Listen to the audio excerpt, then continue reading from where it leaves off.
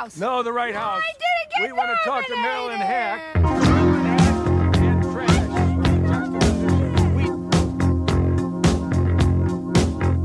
I'm from Canada Water.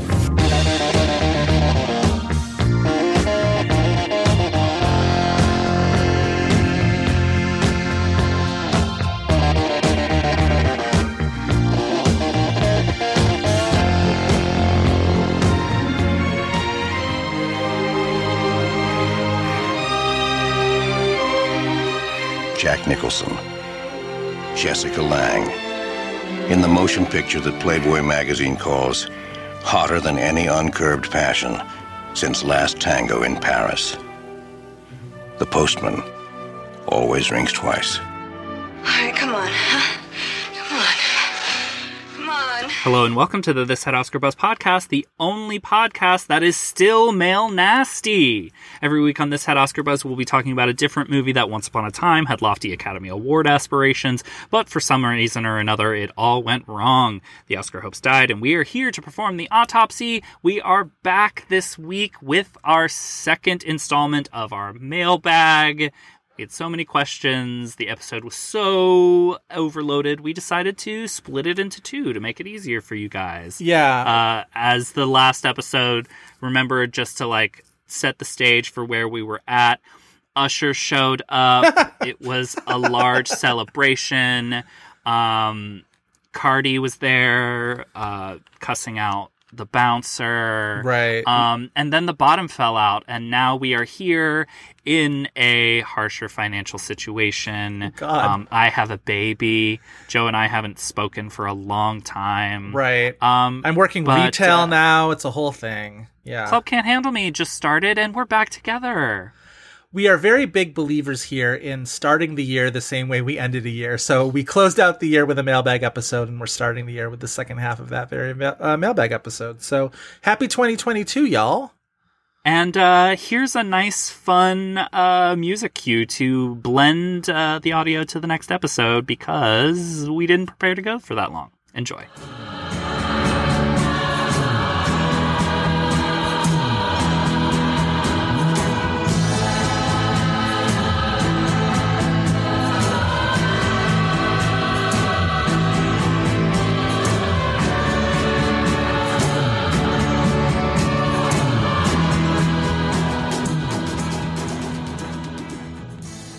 So from Tad asks us, what do you think are the best and worst Oscar-winning performances in each of the acting categories? If you need to narrow it, let's just say the last 20 years. We're going to stick to that. A, for time, but also, for things that we relate. Okay, let's go supporting actor first.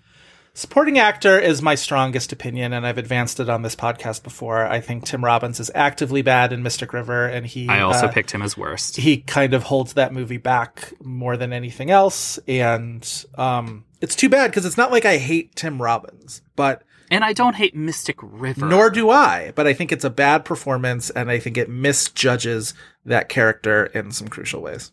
Yeah. And it's also just one eye squinting and one eye huge, the whole movie, and that's not what that movie is. And the movie doesn't have a problem with him being like that, and weirdly no one else did. And he swept the awards that year, which also, it was, I would maybe feel a little bit less annoyed by it if other people in that field that year had won stuff, but nobody else did because he won everything. Mm-hmm. Yeah. My best is Mahershala Ali for Moonlight. Oh, it's best and worst. I only went and did worst. Oh, no. All right, give me a second. Just from Turn of the Century. Yeah, just from Turn of the Century. All right, hold on. Please hold. Well, you're pulling a best. This is maybe the one that, there was less competition for best, though I think is the... Mahershala Ali was the obvious one to jump out at me as best, but I think there's, of the four acting categories, probably the least range between the worst and the best. Oh, that's interesting. With Tim Robbins being the probably outlier. my obvious choice. Yeah. Not an I wouldn't go so far as to say as an outlier, but of the ones I would have considered for worst, he was what felt like the most obvious to me. I think the winners for supporting actor in the last 20 years are, I think the level is high considering how much I tend to think of supporting actor as the worst of the acting categories. I thought this too. It's like, in terms of our interest, you would think we would feel more strongly that it's a lot of bad winners. Right. I think you're probably right about Mahershala. The two I will bring up as runners-up, maybe. Bardem in No Country for Old Men, we talked about it a second ago. And then Chris Cooper in Adaptation, I think, is tremendously wonderful and good. Yes. Supporting actress. All right, what's yours? You do that while I look up my While you bests. pull the best. Okay, I'll keep doing this. Okay, so supporting actress. Obviously, this is the category where I feel like I'm falling on a sword because supporting actress has some of the. I think it's the hardest to pick a winner of the best because. Let me just say the one that I think is the worst. I feel like people are going to say that I'm being mean, but this is a performance I've never liked. And even when I've revisited this movie more times than I thought I would have the first time I saw it, I'm just like, the fuck, man. I hate this performance. It's Melissa Leo in The Fighter. And it's not just because I think Amy Adams is so much better than she is, but like, Melissa Leo in The Fighter is to Jared Leto in House of Gucci to me. And that, like, it's just, like, I understand why somebody would think it's good, but it's doing so much and it maybe doesn't need to. And I don't like the performance. I don't dislike the performance, and I think on a good day I would support her nomination for it. I also really love Jared Leto in House of Gucci. We don't have to talk about it. I don't think I think he is better than Melissa Leo is. He is the only person in that movie besides, well, Gaga and Al Pacino. Those three are the ones who are giving me what I want out of House of Gucci. Nobody else is. Adam Driver is not at fault. Adam Driver innocent. They have given him all of the worst parts of that movie. But anyway. I feel like Jared Leto in that movie is trying to do something metatextual of like, in order to sell the audience on what a freak outlier in the family this character is, I have to be a Mario brother. I have to be doing this absurd thing. And I think there's a lack of trust on the audience. And I think it's like, okay, but the movie's not on that level. But like, House of Gucci context, needed to be weirdly more fun in a way that like I would never have thought after watching that trailer and whatever. And I think I had fun every second he was on screen. And I think that is my case for him. Anyway, my best is really hard, especially because there's like wins that I feel like I've stood up for that like I do believe are amazing, like Jennifer Hudson. And like we forget how great Penelope Cruz is, things like that, and it's like we're over Boyhood, but Patricia Arquette is incredible in Boyhood. Mm-hmm. And like I mean Viola Davis in Fences, but like my winner is between Monique and Catherine Zeta-Jones. I would be willing to let you sway me towards one or the other. Wait, sorry, Catherine Zeta-Jones and who? Monique. Catherine Zeta-Jones is also my one of my top two. So maybe we can meet in the middle there. My top two are Catherine Zeta-Jones and Tilda Swinton and Michael Clayton. With I'm probably leaning towards Tilda because I just think it's a miracle that performance and she specifically has an Oscar, and good for her. I'm a slut for Michael Clayton. So I do love that answer. Yeah. I'm just going to say I have a tie. Oh, it's a tie. Hello, Ingrid Bergman. I'm allowed to have this tie. I don't usually. My worst supporting actress. I mean, I don't think she's so bad in it, but I refuse to say Renee Zellweger, so I'm going to say Alicia Vikander in The Danish Girl, just because like I just wouldn't have awarded that performance in that movie. There's no universe where I would have awarded that performance. It's of that 5 too. Of that 5 especially, but just like in the grand scheme of things, it's just weird that performance is an Oscar-winning one. Yeah, I think like, it's deeply fine, but like I don't think she's bad. She's Most not Leo, bad. I think is bad. Sure. All right, what else? Best actor. Best actor. I mean, I wanted to be a troll, but I couldn't. To me, sort of almost by default, it's Rami Malek. I think best actor winners of the last 20 years is, I don't love hardly any of them, but I don't hate hardly any of them and so like I'm of the people who hated Rami Malek's performance, I was probably the most mild on it. I think I was more middle of the road than anybody else, but like there's no way to make a case for anybody else but him on that list. I agree. Who was your fave? Daniel Day-Lewis in There Will Be Blood. I think that's mine too, and I almost went for Philip Seymour Hoffman. Me too. Because I think people underrate that movie, but like I think when people talk about that win, they're like, "Oh, but it's the true story, a real person, blah blah blah." But like, there's layers of that like if you divorce the movie from the like true story of it all, and that he's playing a very famous real person, like it's still an incredibly interesting and layered performance. Yeah, but I don't think ultimately it's I abandoned my child. I almost feel like I'm my boy. Capitulating to film Twitter when I acknowledge that Daniel Day-Lewis and There Will Be Blood is probably my choice.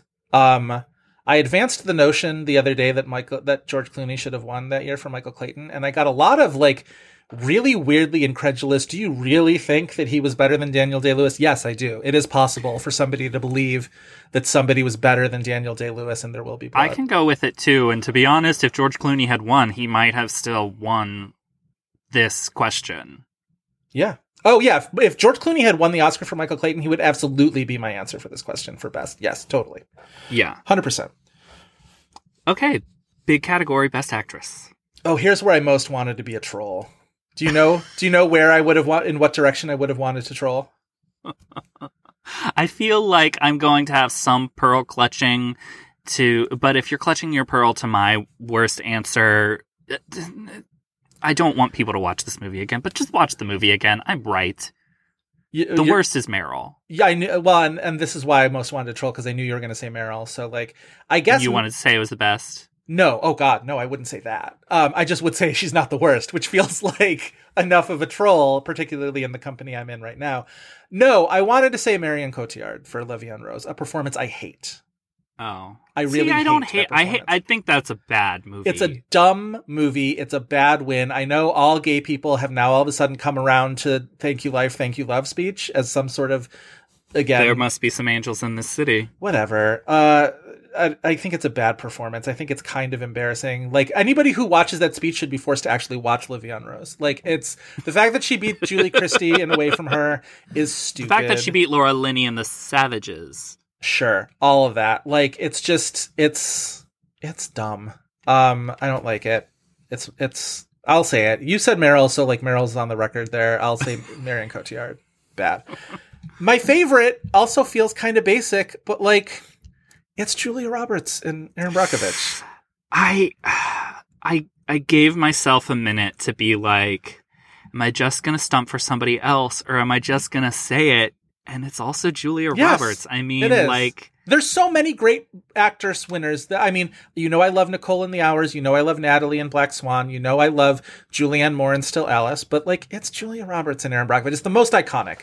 Like, I mean, like, I think Olivia Colman in The Favorite is a performance we're going to be talking about for fucking decades too. And like, I'm sorry, it's Julia Roberts. It's like Julia Roberts would be like top 5 winners in the category of all time. Like, it's called an iconic performance, Ed. Like, that's just sort of, that's where I'm at.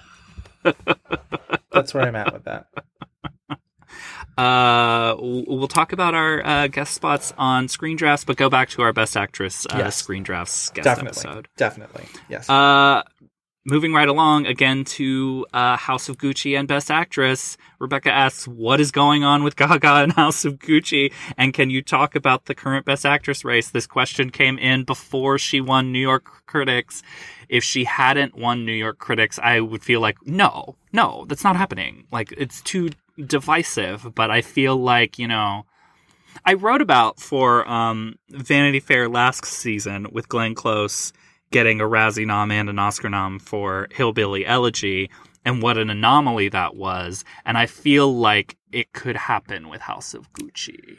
Do you think, though, do you think there's enough people calling it a terrible performance? Considering the Razzies and the type of shit that they do, they're going to do that. They're going to do that because she could be nominated for an Oscar for it. I do feel like the New York Film Critics Award was, 40% trolling. But, I also feel like the level of respect for that performance is a lot higher than I kind of expected. And I think the Razzies go for the easy targets. And I think because the critical respect for her has been so high, I wonder if that makes her less of an easy target. I wonder. I mean, all of the acting races do kind of seem in flux in a way that I find really satisfying. And I think Best Actress specifically, the people that I think are safest for a nomination, I don't think will win. But then there's people that I think could just as easily win and not be nominated. Sure. If that makes sense. No, yeah. I think the safest to a nomination are going to be Nicole Kidman and Olivia Colman, but I don't see them winning. I maybe sometimes feel like Nicole Kidman has a chance at winning. I would agree with that. I don't think I see Olivia winning. I think if Being the Ricardos had gotten a better critical reception initially, maybe. I still think the Academy is going to love it. I think it's a Best Picture nominee. Oh, for sure. Absolutely, for sure. Which I don't think The Lost Daughter will be. I think it has a chance. And I don't think Spencer will be either. I don't think Spencer is going to be a Best Picture nominee.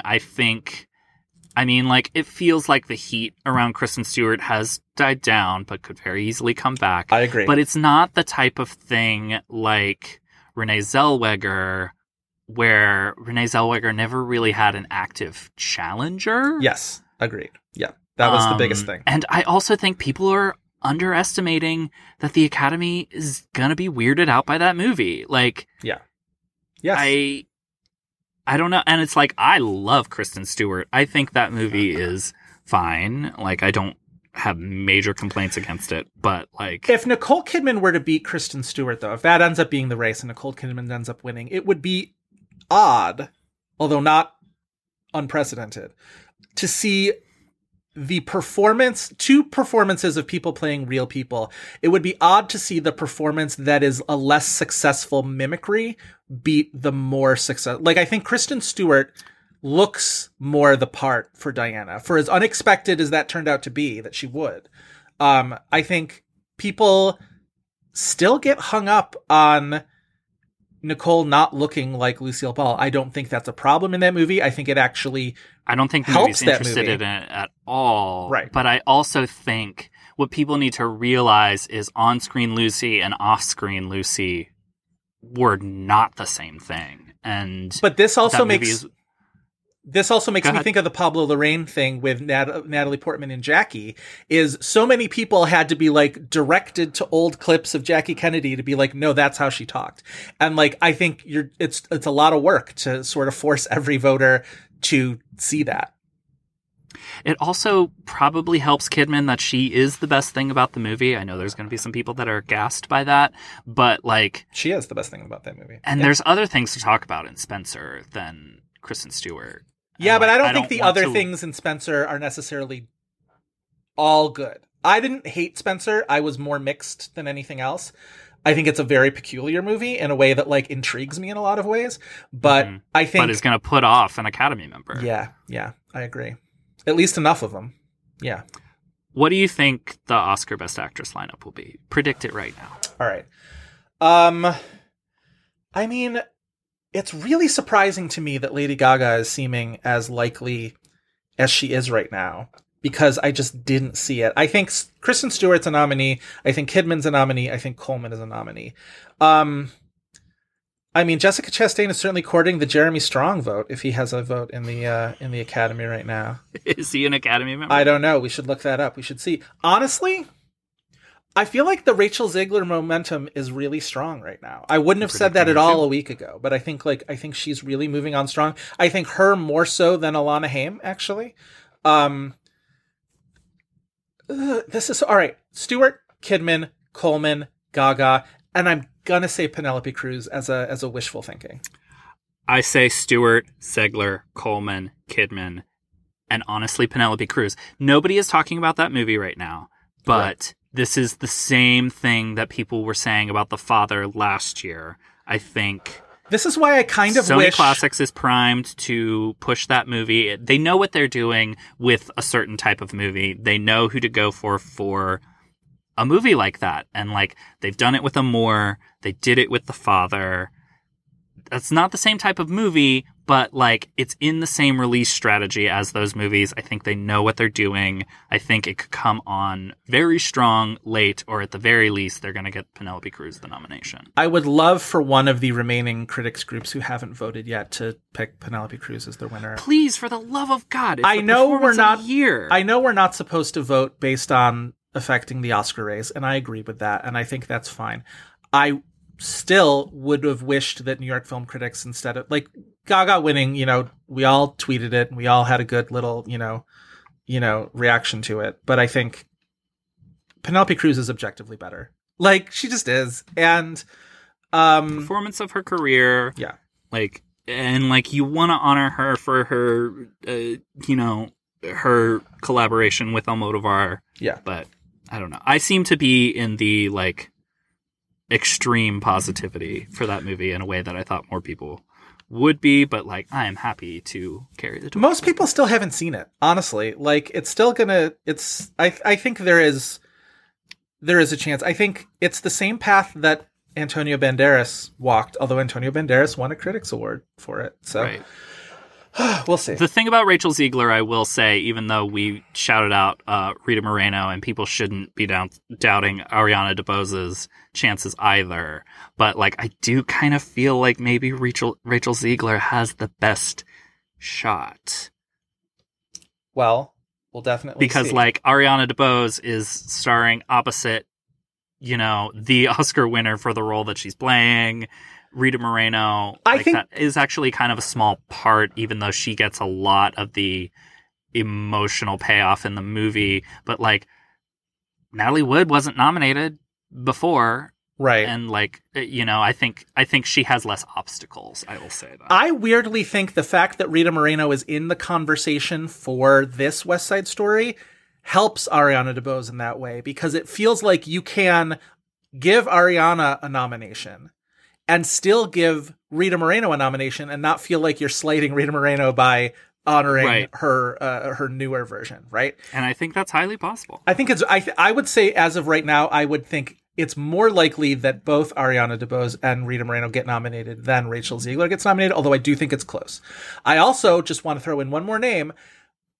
I would feel more strongly about it if she wins a Critics' Prize. I think Renata Renciv for Worst Person in the World is not out of the discussion.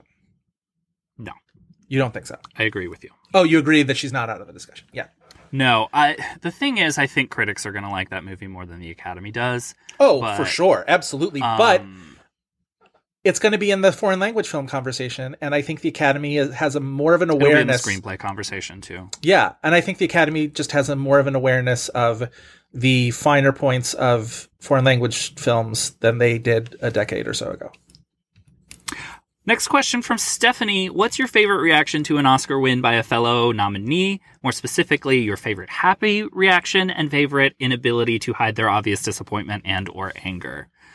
My answers are so basic, I just have to throw them out there. Mine are too. I bet you we have the same ones. I bet they're the same ones. Yeah. I mean, they're legendary and iconic. It's Meryl basically leaping to the rafters when Cher wins. Agreed. That's mine. Yep.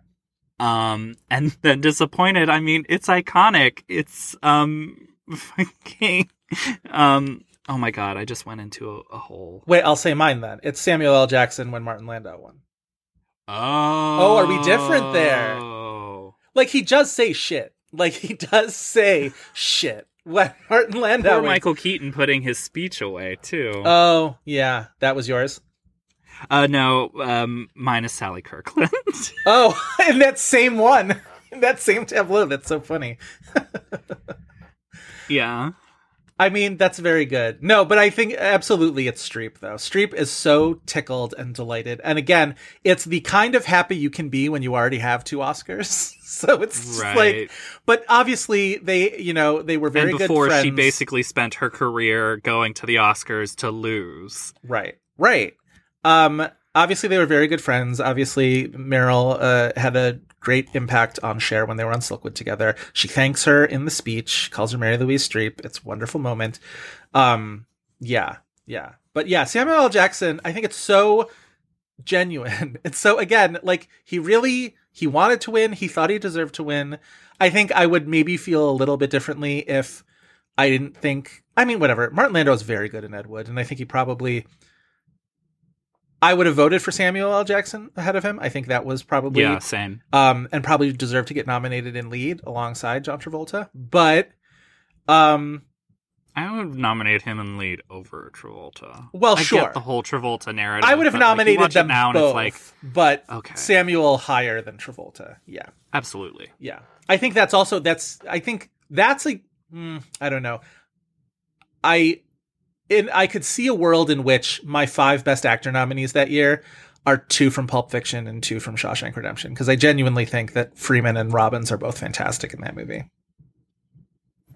And then maybe from like Andrew, Paul Newman. Yeah. From Andrew, if you could only see vote totals for 1 year, what would it be and why? And if within that year you could see vote totals for 1 category, what would the category be?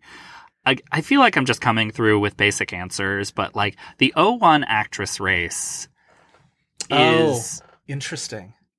I mean, like, and it's no slight against Halle Berry, but like when there's so many different wins happening in that season, and when I think of like what was the closest race that I can recall in my lifetime, it has to be that Best Actress race, and I just want to see where the split is. Yeah, mine tend to be all a decade apart, actually. 1998, I would have really loved to have seen how far ahead Roberto Benigni was in Best Actor, ahead of Ian McKellen and Nick Nolte, and where that split sort of fell.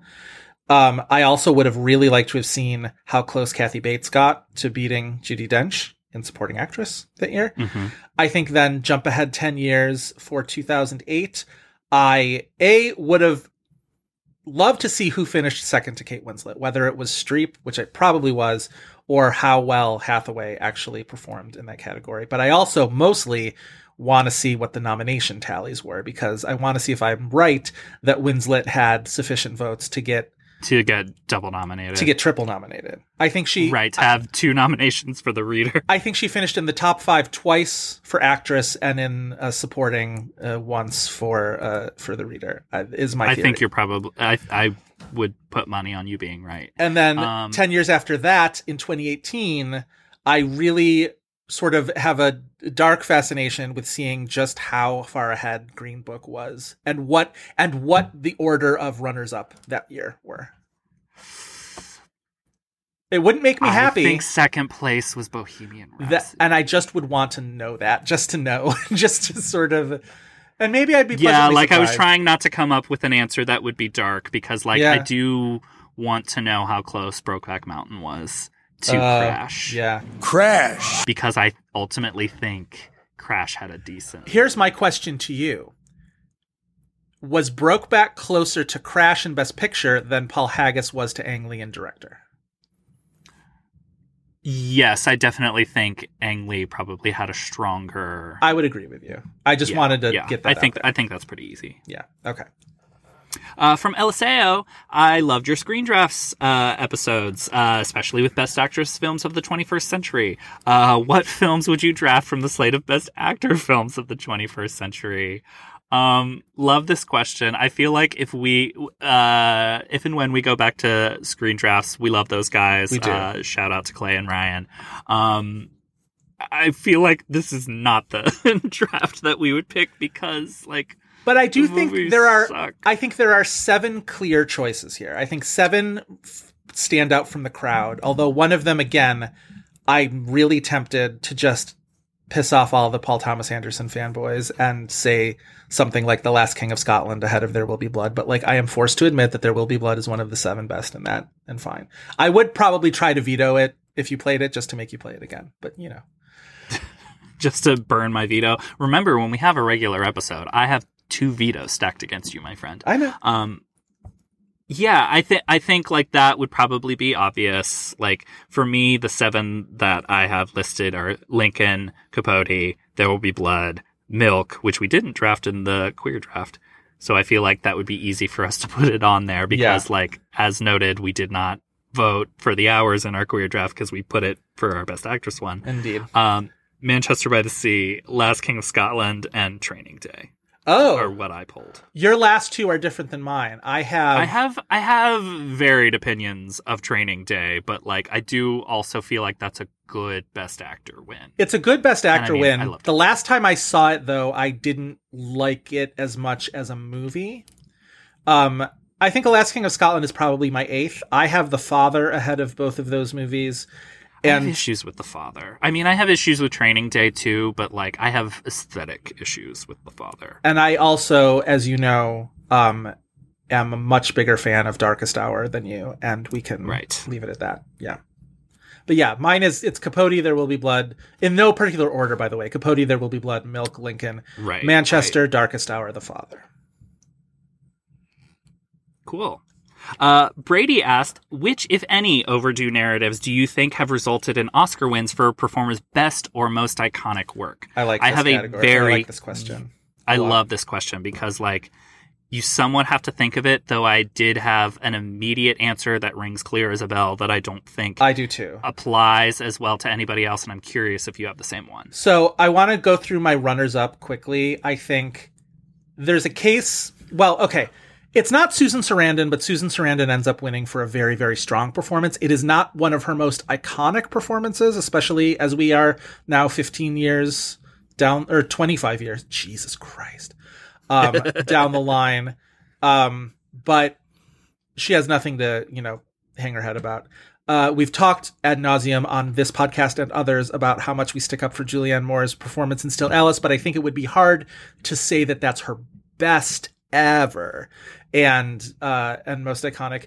I think somebody who is more enthused about Beginners than I could probably make the case for Christopher Plummer in that one. I also want to make a stab at, I don't think Scent of a Woman is Al Pacino's best work, but if we were including the term iconic in there, it is really hard to deny. Unfortunately, yes. It's really hard to deny that Scent of a Woman is one of his most iconic performances when we talk about the iconography of Al Pacino. Like I understand your aesthetic objections to that movie, but I don't think I'm wrong. I will say, though, that my answer, and I think we might have the same one, is Shirley MacLaine for Terms of Endearment, who waited so long for that and ended up winning for... It's in her speech. It is. I feel like this ceremony has been longer than my career. If that's not her best performance, it's one of her top 3. And it very well may be her best. And most iconic. Yes. I mean... Oh, yes, absolutely. Absolutely. Yes. No question. Shirley MacLaine. Do you have any others you wanted to throw out there? No, you did a pretty good job. Yeah. Also from friend of the podcast, we need to come up with our own. People need to stop saying friend of the pod. Oh, I very much object. Way to say that. I object to the terminology of calling a podcast a pod so much. I really, really can't stand it. So yeah, I feel like also post-pandemic, like pod took on a different meaning. Yeah, good point there. Yes, but yeah, any something else besides friend of the pod, please, because yeah, I hate that. But Brian, we love Brian. I also thought of this that I thought of the other day our listeners could be called voters, like they're Oscar voters. Okay. People kept calling us like thobbies or thobbers. Thobbers is weird. No. Yeah, and something like heart thobs is too sweaty and corny. Keith. I like the idea of voters. Okay. We'll see. We'll run voters up the flagpole. We'll see what happens. Okay. Back to Brian's question. We love you, Brian. Now that the sound categories have mercifully been combined into one award, which award would you add to the ceremony, and who would be your top 5 winners of the past 20 years if that category existed? We had a lot of questions about new categories, but Brian really narrowed in on some specificity here. All right, you go first and I'll follow up. We definitely have the same category. Well, we don't because I pivoted. Oh. You pivoted? This is like you. This is like your topic. So I'm going to rely on you to tell me what I'm forgetting, what I'm overlooking. You can throw them out. I'm going to throw out some things that I would nominate in this category, and then I'll give you my 5 best winners. All right. All right. I mean, it should be a choreography Oscar. There should be a choreography Oscar. Like, there absolutely should be.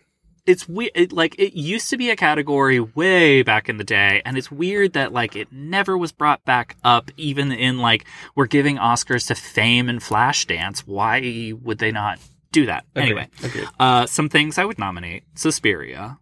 Obviously, go back to our episode on Suspiria. Right. Billy Elliot. Yes. Center Stage. These are a lot of dance movies, but still. Black Swan. You Got Served. Dogtooth. Which has a weird dance. That's not a bad one. That's definitely not a bad one. I mean, Bring It On. I thought of some movies that I'm like, there's great dancing scenes, but is that choreographed or is that like freestyle? In the moment? Like Beau Travail or like Y Tu Mama Tambien. Sure, iconic dancing, but probably not choreographed. Yeah. Here are 5 winners I would give out. Obviously, both Magic Mics. Sure. Yes. I mean, no brainer. Absolutely. Step Up. Okay. I just went with the first one. I haven't seen other Step Ups. I know that other people are like, actually, Step Up, blah, blah, that's blah, me. blah, I am a Step Up connoisseur. I will say, of the Step Ups. For Step Up. I'll see the other ones. Of the Step Up 3D is the one you want. Like, that's top tier Step Up. But yeah, I'm glad that you threw one of them in, because yes. 2 less obvious ones that I feel very strongly about. Mm-hmm. First of all, I'm just going to jump in before I say these 2. La La Land is not nominated. La La Land didn't need a 5th nomination. we stand Mandy Moore, but at this point I feel like Mandy Moore has an Oscar for choreography already, if it exists. But also, La La Land doesn't need a 15th nomination, and also like people criticize the dancing ability of its stars for good reason, but that's also narratively the point. Whatever. Not La La Land. The 2 that I feel very strongly about. Yes. As winners. Hail Caesar and Climax. I mean, Climax is the right answer. Hail Caesar I love too. Hail Caesar is just that one. I mean, I guess for both of those you're giving it for one performance. I watched the opening, what is it, 6 minutes, 5 minutes of Climax? A million times. So often. I watch it. I was the psycho, like setting it to different songs and sending it to you. Here's the thing. I would set other scenes to that song also. I think it works in both ways. I think you can meme that in 2 different ways. You could set Black Swan to the Supernature score from Climax. I want a better standalone version of that song. I think the Climax specific version, because I know Supernature is its own song, but like the Climax specific mix of that doesn't exist as like a standalone track on Spotify. Yes, it does. Oh, it does. It does. I feel like it was on my Spotify. I feel like it's wrapped that year. I feel like it's not the exact version though. I think it's like a slightly altered version. I could be wrong. Anyway, it rules. It's so good. What did I miss? You are the choreography connoisseur. Well, this was the thing is why I pivoted was I would need to careen along with this question. I really would need to I kind of felt like I needed weeks for this question. Exactly. I'm just not prepared to just sort of like throw things out there. I mentioned the fact that, it should be Step Up 3D of the Step Ups. Climax is right. I would throw in Frances Ha because I think the choreography of her dance at the end of that movie is really, really crucial to how that movie ends, the note that movie ends on, the fact that it is very good and pure, but also not like great. The fact that it sort of like is still a work in progress and she is still a work in progress is so crucial to what that movie is. I would also throw in just something like the Hairspray movie. I think the choreography in that movie is like really fantastic. Oh fuck! I should have made that a winner. I mean, it's up there. I need to I really need to dig into this. Maybe we'll bring it up the next time we talk about a musical on this or something like that. But I think those are all, very, very good options, very good question, very good answers to that question. So I pivoted. Obviously we talk about ensemble as something that could be possibly a casting award for the Oscars.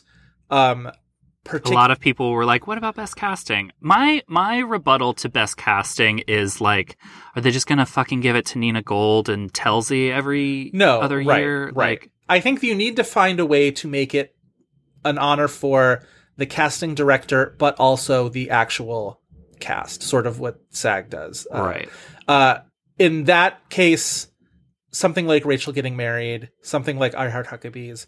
I also feel like something like Gone Girl, which is every single role in that, and you're casting from a popular book, so it's a big challenge there.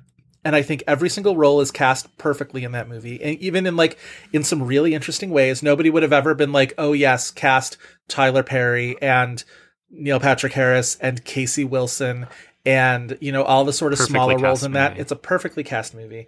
But is that also the choice of David Fincher instead of a casting director? Well, I think you're right. The other wrinkle that is the challenge to making it a category is who are you giving an award for, and are they the person? I acknowledge all of that.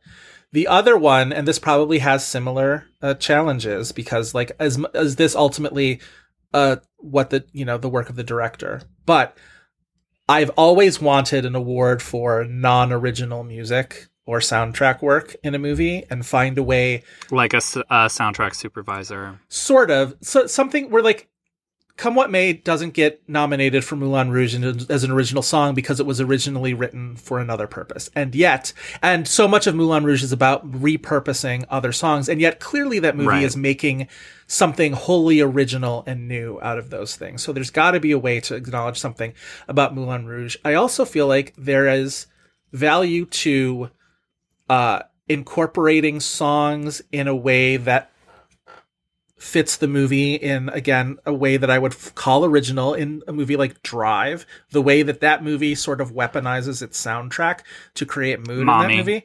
Mommy's also on my list, exactly. The way they use Wonderwall, the way they use non-original scoring in that, the Ludovico Einaudi track is... Arrival, using... Exactly. That's exactly on my list too. And then for my fifth option, also, I feel like if you pick one old song that works so well, I feel like you should just get an Oscar nomination for it. I'm thinking of something like Take This Waltz, the way Take This Waltz utilizes Video Killed the Radio Star. Oh my God. The way that Mountains May Depart utilizes Go West to bookend that movie. That's also maybe a choreography nominee. Mountains May Depart. Absolutely. Yeah. Oh my God. See, this is why I wanted you to do choreography, because you would have remembered all of the things that, if I had given myself more time. Give me a grant in 6 months and I'll come up with 2 decades worth of choreography nominees. But yeah, those would be my 2 choices for categories. I want to pose a category question for you that I'm starting to come around on, that I feel like would really shake up the acting race in a way that people may or may not like. Yes. But it's somewhat existed before. What? How do you feel about a breakthrough performer Oscar? I love it. See, I'm starting to love it too. I feel like some of the ramifications of it would be, and maybe this isn't a bad one, you ask our friend Katie Rich and she'd be like, fine.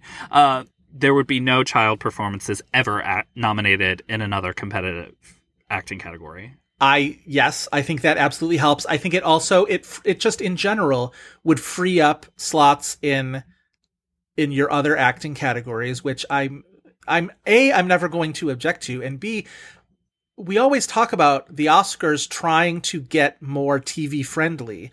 Ultimately, what people want to see are acting awards. And so it would be another acting award without feeling sleazy or without feeling pandery. And I feel like some people would feel like it would be like less valuable, but like that's not true of the Grammys. Best New Artist is considered a top category at the Grammys.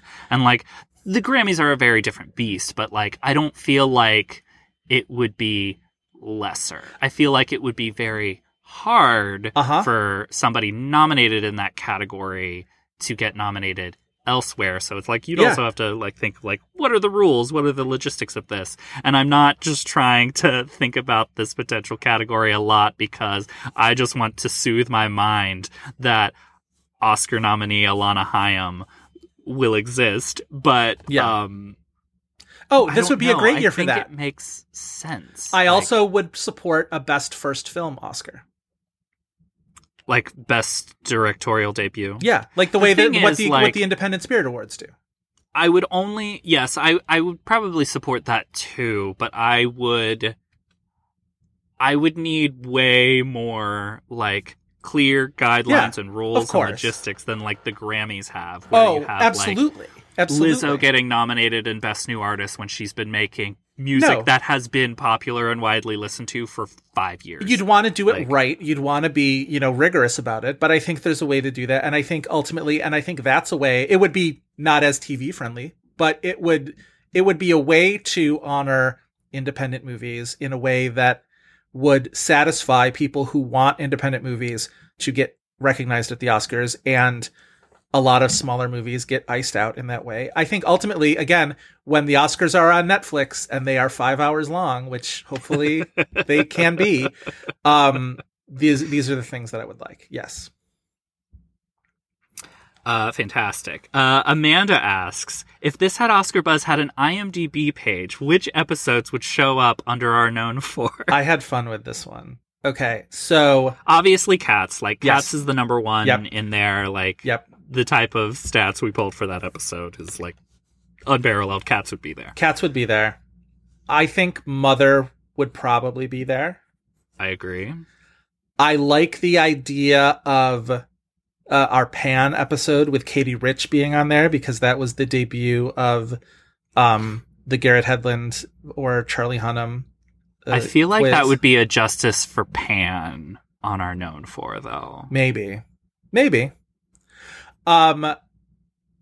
Other episodes that I feel like, to me, are standouts. I've always loved our Meet Joe Black episode that we did with Bobby Finger. I thought that was great.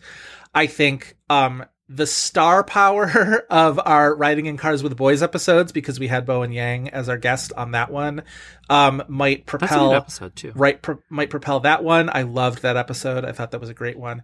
And then the one I would throw on here, because I think it gets referred to so often, is, and it would be the most like, it would be classic what the fuck known for, is why is the Ask the Dust episode on This Had Oscar Buzz is known for?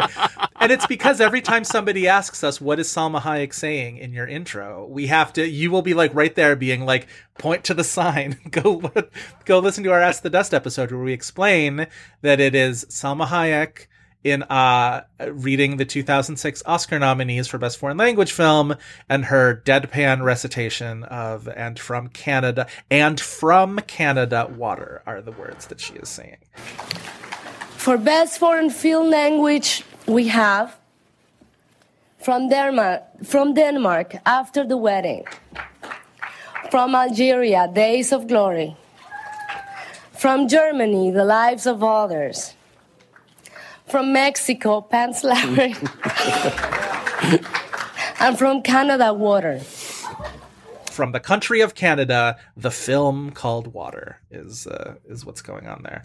Seek out the 2006 Oscar nominees. Read in 2007, whatever. Stupid. Salma is the reason this podcast exists, kind of. Yeah. I would maybe throw Widows in there, too.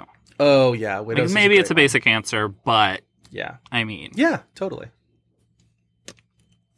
From Josh, what was the first movie you wrote about professionally? I had to think about this. I don't know if I have an answer.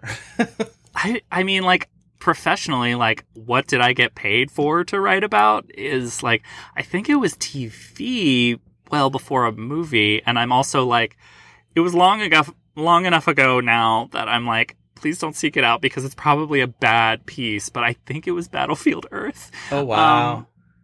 Yeah. Not obviously when it came out, but that I think is the first movie I wrote about professionally. So professionally, I'm not a film critic. Nobody wants to have me review movies and give me money for it, and that's fine.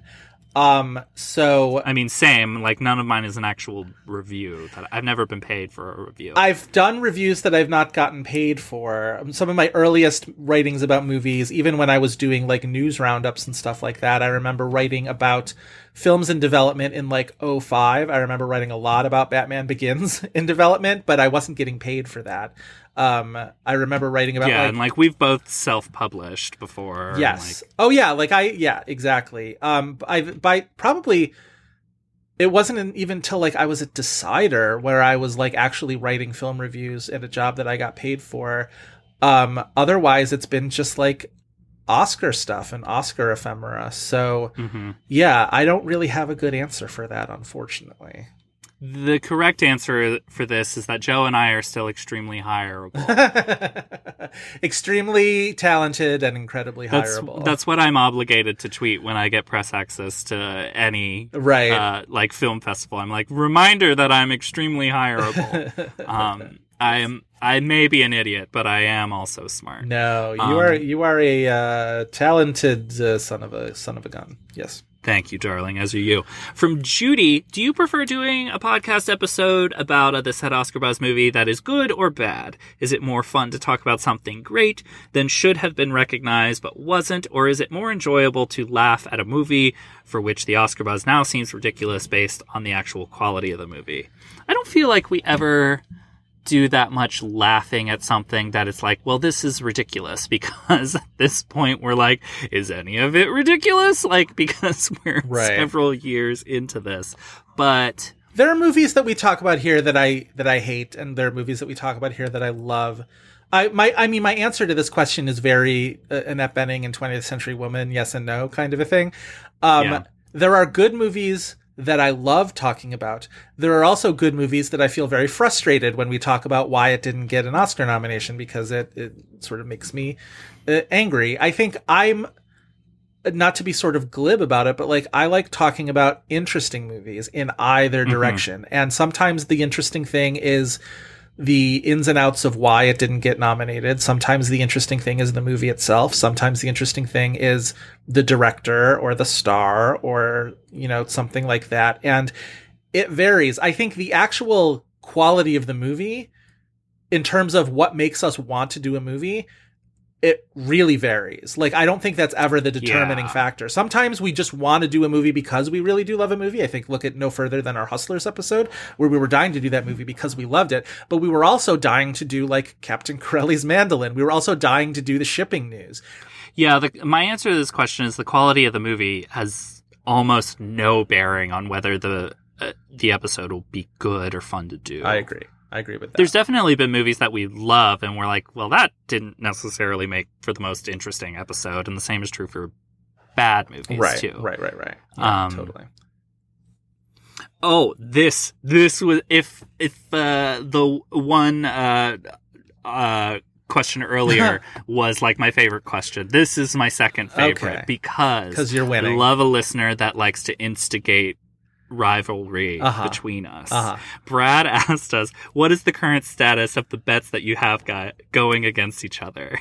I always like to be reminded that somebody is paying attention to these, because I'm glad, because like we are not keeping score on these nearly as well as we should be. We really should have a whiteboard. Says you. Oh, do you have a whiteboard? Do you have a scoreboard? Listen, I can nurse a bet as well as I can nurse a grudge. Listen, I'm glad, even though I'm losing on more of these than I'm winning, I'm glad that you remember them, because I'm probably coming ahead. Probably. The first bet, which dates way back. We might be tied. No, I'm going to say we might be tied, but let's get into it. Okay. The first bet, in our Ask the Dust episode, the apparently iconic Ask the Dust episode in our Known For. Yes. We bet against each other whether or not Colin Farrell will be an Oscar nominee in 5 years, which that episode aired in July of 2018, so he has through the year 2023 to be nominated. Well, wait, is it as of July of 2023? Because in that case, I only have one more calendar year to go. I think it should complete the calendar year. Okay. I think that's fair. Well, then I feel a little bit better about this. It's by no means a short I feel thing. like we could even extend that through 2024 because, like, what years were we talking Are you about? willing to extend it through 2024? Because I'll take it. Yes. Okay. Yes. All right. All right. To lay this out, to some degree, you are betting on the house and I am betting on one particular number. Like the odds are in your favor because you're essentially betting on stasis and I am betting on, the disruption of that stasis. I looked at his upcoming movies and there's no sure thing there, but I'm just going to say we're only talking about a nomination. I think there are some possibilities. We will know very soon because it plays at Sundance. We will know the nature of his performance and role in After Yang. Well, it played at Cannes last year, and people didn't. Oh, okay. Well, then even the then people that know. loved it the most Okay. didn't really have much to say. About The fact that it played at Cannes and I didn't realize it probably means it's not a thing. Okay, he's got a role, and I don't know how lead of a role it is in the Ron Howard movie about the Thai cave rescue that could be coming off of a Best Documentary nomination or even win this year. We don't know.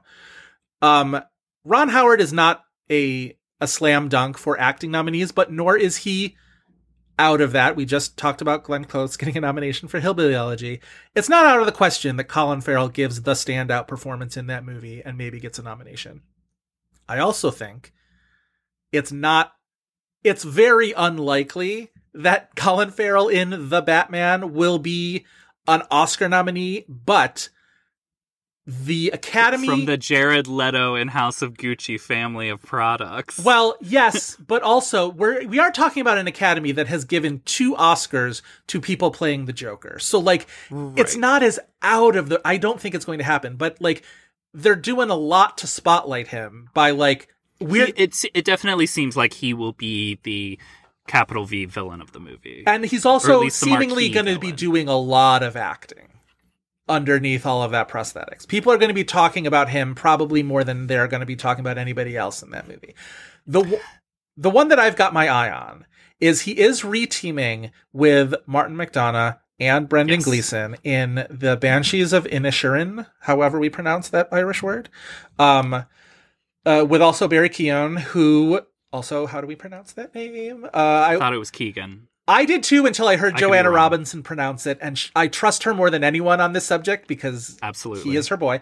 I think the fact that it's a reteaming of the In Bruges folk, because that's one of his most acclaimed roles, and he won a Golden Globe for it, and a lot of people think he should have been Oscar nominated for it.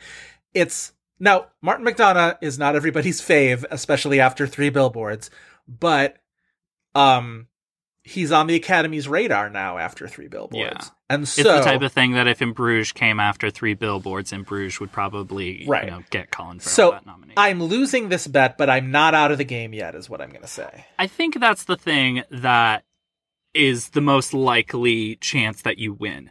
My thing about I'm going to win this bet is because of the Penguin. He signed on to do a Penguin TV series for HBO Max. That's going to take up a lot of his time. Right. You're right. I think that makes it be like the upcoming things that you're seeing now. That's all it's going to be because he's going to be doing this TV show. Right.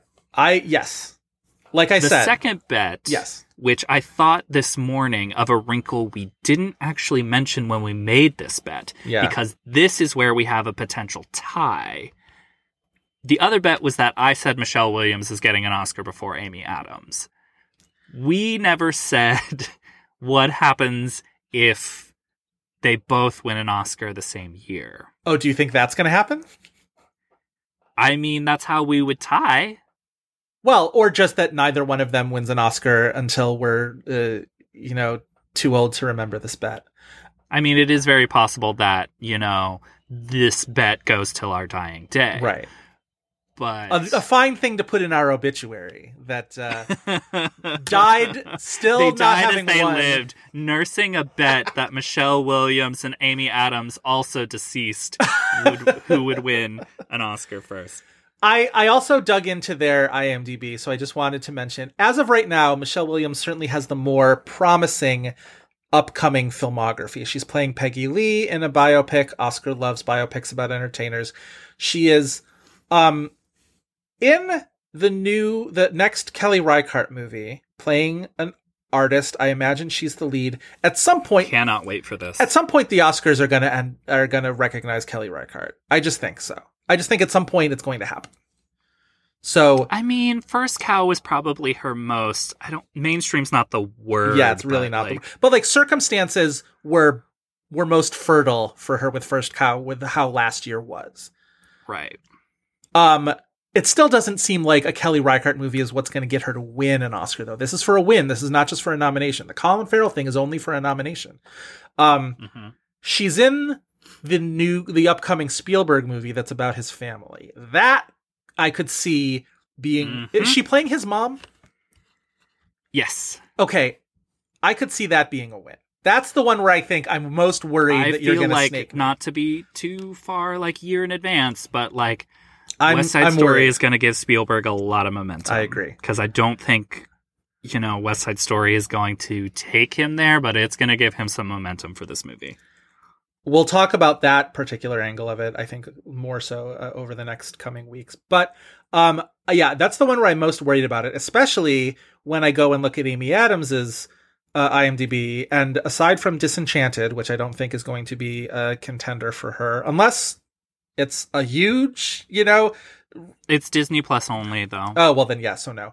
She's also, I needed to just mention it, in a film that is... I don't even know if it's filming. It might just be announced. Called Night Bitch, where it's yes, a stay-at-home woman who thinks that she's a dog or something. A stay-at-home mom begins to worry that she may be turning into a dog. I'm just going to say probably that's not an Oscar-winning role, is what I'm going to say. If it is? Although I'm now kind of super interested in seeing what Night Bitch turns out to be. So yeah, but let's get to the one where I'm winning. Let's talk about you that. are winning this one. Yeah. You are winning this one. And I know I made this bet that I was like, you know what? Fine, we'll do this. You're winning this bet. Oh, the way you are weaseling out of that. I'm not weaseling out of this. I'm just contextualizing. You literally just said, I gave that one to you. Like, I just sort of tossed that one off. Give it to you. I'm just saying. I was also just being a fucking smartass about this. Uh-huh. All right. I'm going to take this win. No, it's a real bet. This it's win a real will bet not that have I an am asterisk losing. next to it. I'm going to... You are still going to be getting $50 for this, sir. I did weasel you into it. That was my biggest accomplishment, is to turn that into $50. Turning my hubris. But tell the into listeners money. what the bet is. Tell the listeners what you... I said Meryl Streep. We were betting if Meryl Streep would be nominated for Don't Look Up in supporting actress. I said that she would. And I Joe said that no, she wouldn't, and I he's very smart. am and very confident she's not getting nominated for this. Yeah. Even I think if this movie does well, she's not getting nominated for it. I think you're right. I think that's right. So I will. If she does, it's a crime, and I will not accept that $50 happily. I think you have the long-term success advantage, and I am going to win in the short term, and I'll lord that over you for as long as it applies. So that's fine. After this year, we have 2 Oscar races to see how Colin Farrell ends up. And then the Williams-Adams goes in perpetuity. Exactly. Right. All right. From Sam, I loved this question. Joe has mentioned Survivor a few times. Yes. What are your favorite seasons and or players, and how are you finding the current season? I really feel like the worm has turned on this one, and I have now become... Now my institutional knowledge of Survivor is a real asset for me. Before, I was like, I'm one of the, lone people on film Twitter and on gay Twitter who watches Survivor. And now everybody came around. You and Kevin Jacobson. And now everybody all of a sudden is their little self-styled Survivor expert. But you know who's been there the whole time? This guy. So, yeah, I love Survivor. Favorite seasons... Heroes vs. Villains is my favorite season. It has the best ending with well, I'm not going to spoil it for anybody who wants to watch. I love how it ends. I love how for the most part, the villains end up being far more likable than the heroes. It's a really well-chosen cast. Really fantastic. I always stick up for the very first season. It is weird to watch in retrospect. The pace of it is so much slower, and it's just sort of like a different era of television watching, but like super compelling. Tocantins has a very good season. I really like that. Survivor Philippines is very good and features Lisa Whelchel from The Facts of Life, if that interests you at all. The Millennials versus Gen X season, I think, is very good. The David versus Goliath season is very good. As for the current season, if you want to read what I think about it, I've been recapping it every week at primetimer.com. So if you can go there and read my recaps for this season of Survivor, I don't hate it the way it seems like a lot of people, especially a lot of people in media, really resent the changes that are being made to the game. I don't love the changes. I really kind of wish that Jeff Probst would take a Valium and calm down a little bit this season, especially. I don't understand how you hate a show if you've been watching it for 40 seasons. Well, like, how can you have the strongest anti-feelings about it? It's because people feel like the show that they love is being altered in a way that they don't like. And okay.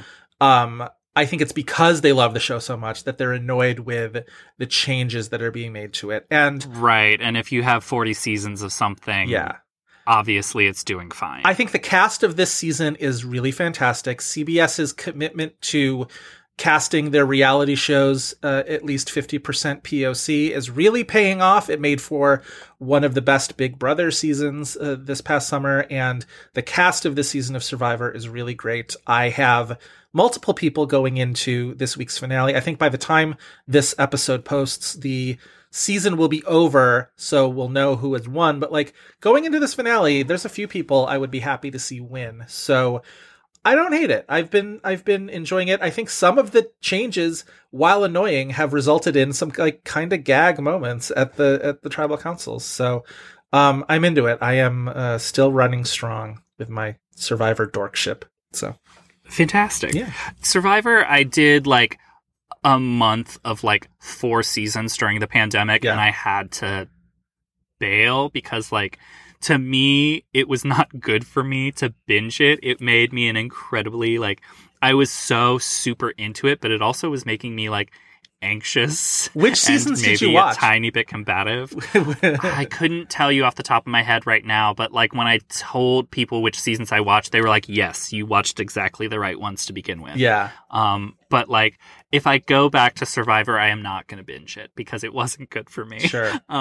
There was a point. Again, like, I was also watching it during a global pandemic, so maybe that was part of it. I kind of burned myself on it too. The season before this, the last one that aired during early pandemic, was the season of All Winners, and by the end of that, I was like, I need a break. Like, I had gone so hard into Survivor and was so invested in that season that I was just like, nope, I need a break. I will also say though, not to self-promote, and Lord knows how you would find this on Twitter, but my favorite day during early pandemic especially was, I think it was Kyle Buchanan had posted a tweet prompt of like the last 20 best actress winners at the Oscar, and we're like, this is the cast for your new Survivor, and I was like, challenge accepted. Oh, I remember this. And I just sort of wrote a day-long like tweet thread playing out an imaginary season of Best Actress Survivor, and I will say it's some of the best writing I've done during the last few years. It was really smart. Remind us who won. Winner was Olivia Colman. The Queen Stays Queen. I will try to dig and find that thread because I'll try to put it in the Tumblr. I really enjoyed that day. That was a fun day. Moving right along, Nicholas asked us about this amazing Twitter account that has come up. It's at Oscars Clip. God bless. Playing basically at random different acting clips from the Oscar ceremonies of like what point in the movie the clip was, played. Because, as we have bemoaned in the past, the Academy's like posting of all the Oscar speeches removes that footage because of licensing, whatever. It's really a monkey's paw situation where almost every acting winner of the Oscars, at least of the last 30, 40 years, are available to you on Twitter in like really good quality video from the Academy's Twitter account. But The drawback is they can't post any of the clips because of rights issues. The clips, which is a decent enough portion of the fun. Yep. Unless it's like last year, which the Nicholas mentions, where it's like they decided to do trivia factoids instead of movies. I kind of understood why they made that choice, because it's like it would have just been a night of the same 15 movies all night, and it's like that's sure not normally what you would have. But like the DMCA takedown is coming for you at Oscars Clip, and I just want you to know, if you're listening, before that happens, we will avenge you. Oh yeah, just it's coming, and it's going to be a bad day. I need to find a way to save as many clips as possible, though, for my own cache. I need to figure out how to do that. Right. We love you. We respect you. Thank you for all of your hard work. You are doing an essential service to us. We'll pay your bail. But yes, Nicholas's question is the creation of that Twitter account has got me thinking about shifting conventions around the presentation of acting nominees' Oscar clips. What is your platonic ideal format? Are ceremonies that stand out as best in class? Personally, I am a fan of 2009's montages, which effectively captured the essence of each nominated performance by showing its emotional range, overlaid over its respective film score. It goes without saying that I abhorred this past year's cringeworthy cliplessness. What was that Assange Soderbergh decision? I do believe it was. I understand the reasoning in doing it, so we're not watching the same movies over and over. As with many of the Soderbergh Oscar decisions, some I genuinely appreciated. I did like the fact that, as we've talked about this before, that the nominees in the crafts categories actually got to be, shown on screen. That was really nice. It felt like it was a very respectful treatment of the actual people who make movies, which, coming from a director, that makes a lot of sense.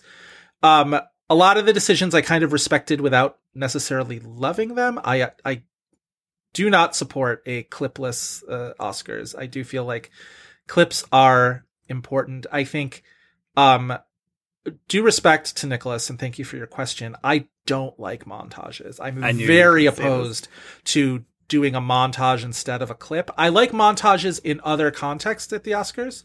I think it was just this past week, right, Chris, where I sent you and Katie once again the clip from the 90th Oscars where they did the a history of film set to various pieces of score that makes me cry every time.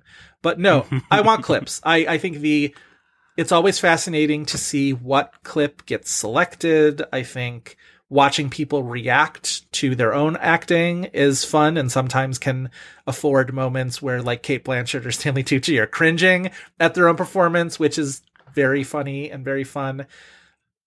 We've talked about the 2008-2009 option where they had either former winners in the category or notable actors with a connection to the nominees sort of give little... Which is what I love and what I would love to see back. And I think when they did it the second time, when they did it for the 2009 Oscars, they combined the speeches, and it made it especially long, but again, I don't care.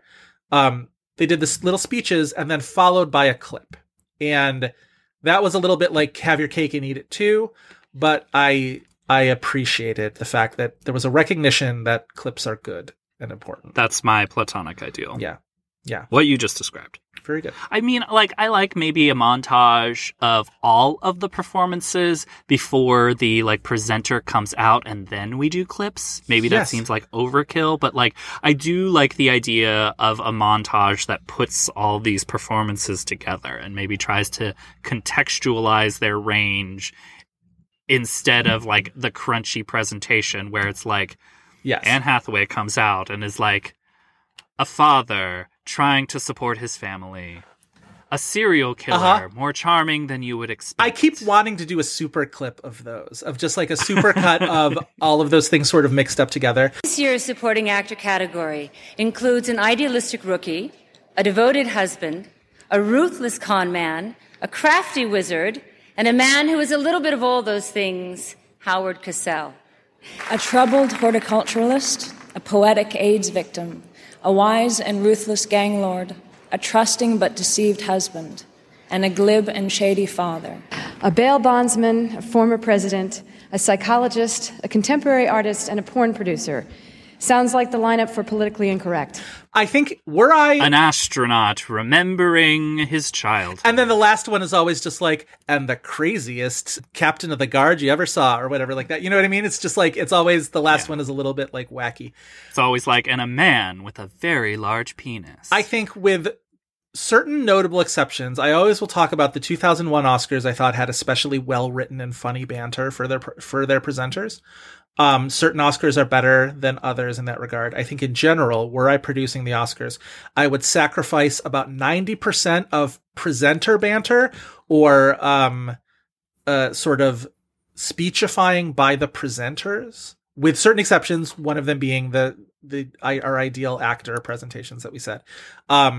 And instead, I would like montages that contextualize the year in movies for people who maybe have not seen. I think if you're keeping in mind the fact that you are producing this awards for a mixture of people who have seen the movies and loved them and people who haven't seen the movies and could be curious about them, then I think you would want to do montages that show clips of the movies and have almost like you're doing a documentary about movies, right? Mm-hmm. Have the clips of the movies and have like Martin Scorsese and Guillermo del Toro and Regina King and Matthew McConaughey and whoever sort of like talking about what it is about these movies, the particular craft that you are presenting, why they are important, why they were effective, and show clips that, you know, that back that up.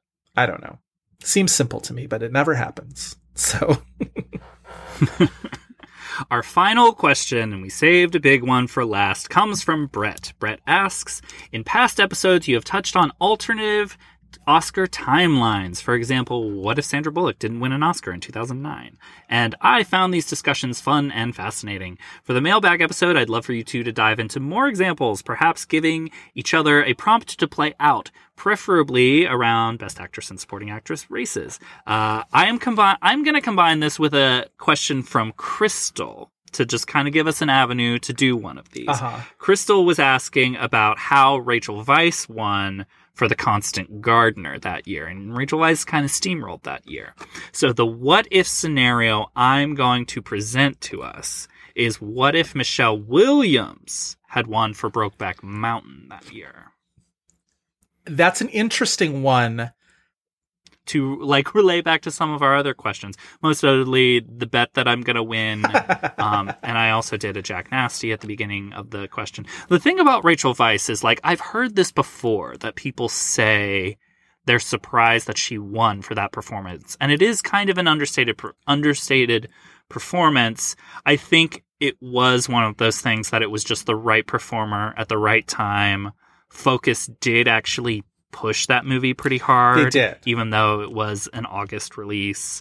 That one, she that's was one the right where person at the right time. I think a lot of opinions were spread. Amy Adams was like, it was going to be a miracle if they got her nominated, and I think it was always, the nomination was always going to be the win.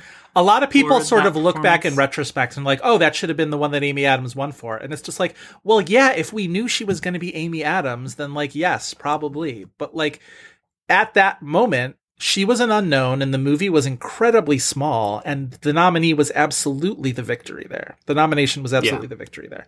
The thing about Rachel Weisz is, I remember watching The Constant Gardener in the summer, and I remember being really bowled over by her performance, especially. And she was not an actress who I was particularly bullish on at that point. I didn't really know her for too much by then. I was not a fan of the Mummy movie, so I didn't really see... I think I might have seen part of the first one, but like, I didn't really have a whole ton of like Rachel Weisz in the tank for me. So I watched that movie and I was really blown away by her. And I was like, this would be a really cool Oscar nomination. Probably not going to happen though, because this is a summer movie and yada, yada, yada. And then all of a sudden award season comes along and she gets nominated for a Globe. I'm like, yes, this is great. I love that she got this nomination. Probably won't win though, yada, yada, yada. And then the Globes happen and she wins. And I was like, yes, this is fantastic. At least she won the Golden Globe. This will be a really fascinating year. Probably every different actress will probably win each precursor. producer, and blah, blah, blah. And then she just steamrolls through the whole season. I was just like, oh, okay. So like a lot of people were on my wavelength with this. I think when you're talking about alternative timelines, though, I think if she doesn't win for The Constant Gardener, I don't know if there's a drumbeat for her to win for anything else that she's been nominated for or that she had been in contention for. I mean, eventually for The Favorite, maybe she would have had a better shot. But I think by the time The Favorite comes along, it's so long since the previous Oscar that I think... And Regina King was never not going to win, even though she wasn't SAG nominated. And I think the internal competition, even though I think Rachel Weisz is best in show in The Favorite in a very competitive field from her co-stars, she's my favorite performance in that movie. I still think the fact that she had competition from her co-stars probably is enough to keep her from getting to win for that anyway. Do you think, though, that she would have been nominated for a movie that she wasn't nominated for in the interim? My mind says yes, but I don't have an immediate... Like The Deep Blue Sea is maybe the one I'm thinking of because she did win a Critics' Prize for that one, and... There might have been more attention given to that movie. Yes. But like, so maybe, but like I don't think that movie was so small. Like, and like I love that movie. She's incredible. Right. We talked a little bit a few weeks ago when we did our Blueberry Nights episode about how she had that movie Agora that was in development forever, but by the time that movie came out, it was an afterthought. I think The Fountain. I don't think The Fountain gets any better received with a Rachel Weisz is overdue narrative to it. I don't think her performances in movies like Youth, even though I think she's great in Youth, or The Lobster, I don't think those get any more light on them in that case. I think The Deep Blue Sea is the one area where if there's a sense... It changes something for her. I think it does. I think it does a little bit. What does it change for Michelle Williams, though? I think Michelle Williams probably, I feel like maybe has one less Oscar nomination. I feel like it probably changes the roles she eventually plays. Because the thing I think that held her back from winning is a little bit of, the story was on the men and Ang Lee, the male stars and Ang Lee, but also there was a Dawson's Creek snobbery around her a little bit. Yes. That it's like people had to be like, oh, she's from this teen show. We never knew that she could be good. And she was good on that show. Yeah. Like, so it's like those of us who watched Dawson's Creek, like we knew. Yeah, she was the best. We should also mention the other two nominated performances because we didn't mention them. One is Frances McDormand for North Country. And Catherine Keener for Capote. Right. Two performances that are, the roles are pretty small, even though they're in a lot of those movies, but I think they really get overshadowed by the leads in those ones a lot. I think Catherine Keener's like quietly pretty incredible in that movie, but it's just a performance that is never going to win someone an Oscar. Even when you're in a position like Catherine Keener was, who like a lot of people thought she should have won for being John Malkovich. And it's like, it's still, even if we're actually rewarding you for this other performance, which happens all the time, it's still not something that's going to cross the finish line for that. And I think with McDormand, it is, I think she gives a good performance in North Country. I think she's probably the one I would most easily kind of lop off of that list just because I think other things are more impressive. But if she's not already an Oscar winner by then, that's one where maybe she gets momentum because it is a very Oscar bait kind of a role. No slight on that. One other thing about Rachel Weisz I just wanted to bring up because I'm tooling through her IMDb. She does have an upcoming Thomas Alfredson movie where I imagine she's the lead. It says the story will follow a medium who convinces her husband to kidnap a child so she can help police solve the crime and achieve renown for her own abilities. I'm so super psyched for this. And I feel like, I mean, maybe not, Oscar slam dunk, but sounds like The Gift crossed with like young adult. I'm into it. And I say that even though I know that he did The Snowman, I'm mostly thinking of Tinker Tailor Soldier Spy being a more of a and the original Let the Right One In. And the original. If you read up on the actual production of The Snowman, it less and less sounds like his fault, is what I will say. I'm willing to do that for him because I imagine that a lot of catastrophes have to happen for The Snowman to become what it did. But anyway, even if that movie's kind of a junky movie, I'm interested to see Rachel Weisz in that role. I think she would rule in something like that. So anyway, yeah, I think so. Do you feel like it's my temptation with the Michelle Williams thing is it's probably tempting to think, oh, well, then she just wouldn't get nominated for something like My Week with Marilyn, which is like probably everybody's least favorite. I think she probably doesn't do My Week with Marilyn. I think that's more likely than yes. I think that's maybe true. Do you think, though? And it's maybe somebody else gets nominated for playing Marilyn Monroe. Probably like Naomi Watts. Because Naomi Watts was almost the Andrew Dominik. It was one of the many people who was almost Andrew Dominik's Marilyn Monroe. When is that movie going to come out? That's such a... It's rumored for Berlin. Well, we'll see then. I don't think Netflix is going to be putting this movie in an awards race. That's my... Yeah. When I did that speculative history of the non-pandemic 2020 for Vulture, and I made my actually really good I called Daniel Kaluuya winning an Oscar in that one, and I also called Will Smith winning an Oscar for King Richard. So like I wasn't so bad, except for then in actresses I predicted Ana de Armas for Blonde, a movie that still hasn't come out, which I guess it's still possible, but like buzz on that movie has gone south. And I truly didn't know what to pick for supporting actress, so I just threw out there Vera Farmiga for The Many Saints of Newark, and I'll take the L on that one. That was wrong.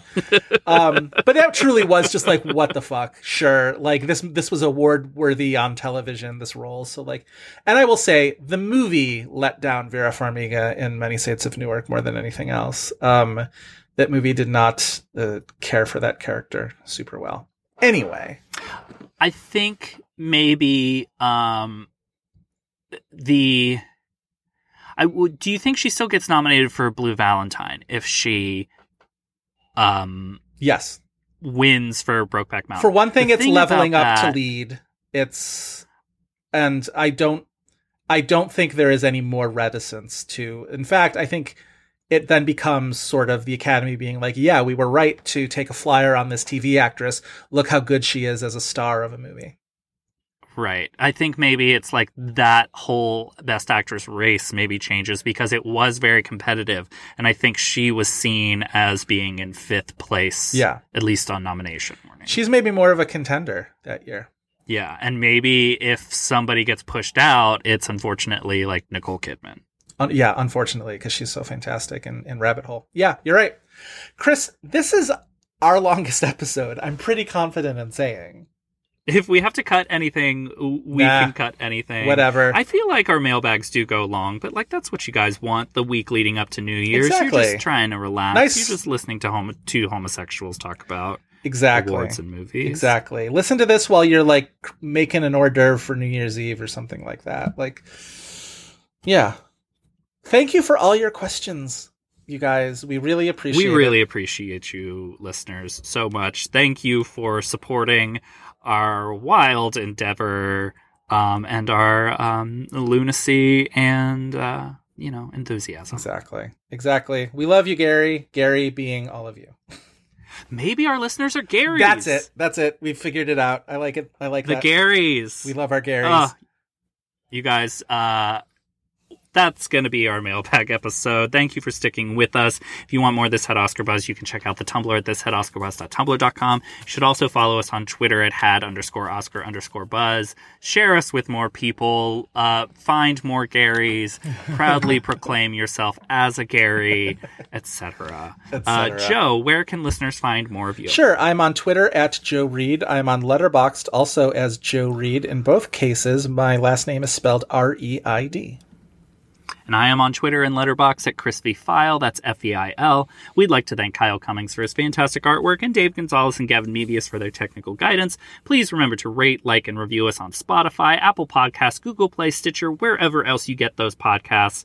5-star review in particular really helps us out with Apple Podcast visibility, so start your new year off as a Gary with a lovely review. That's all for this week, and we hope you'll be back next week for more Buzz. Bye.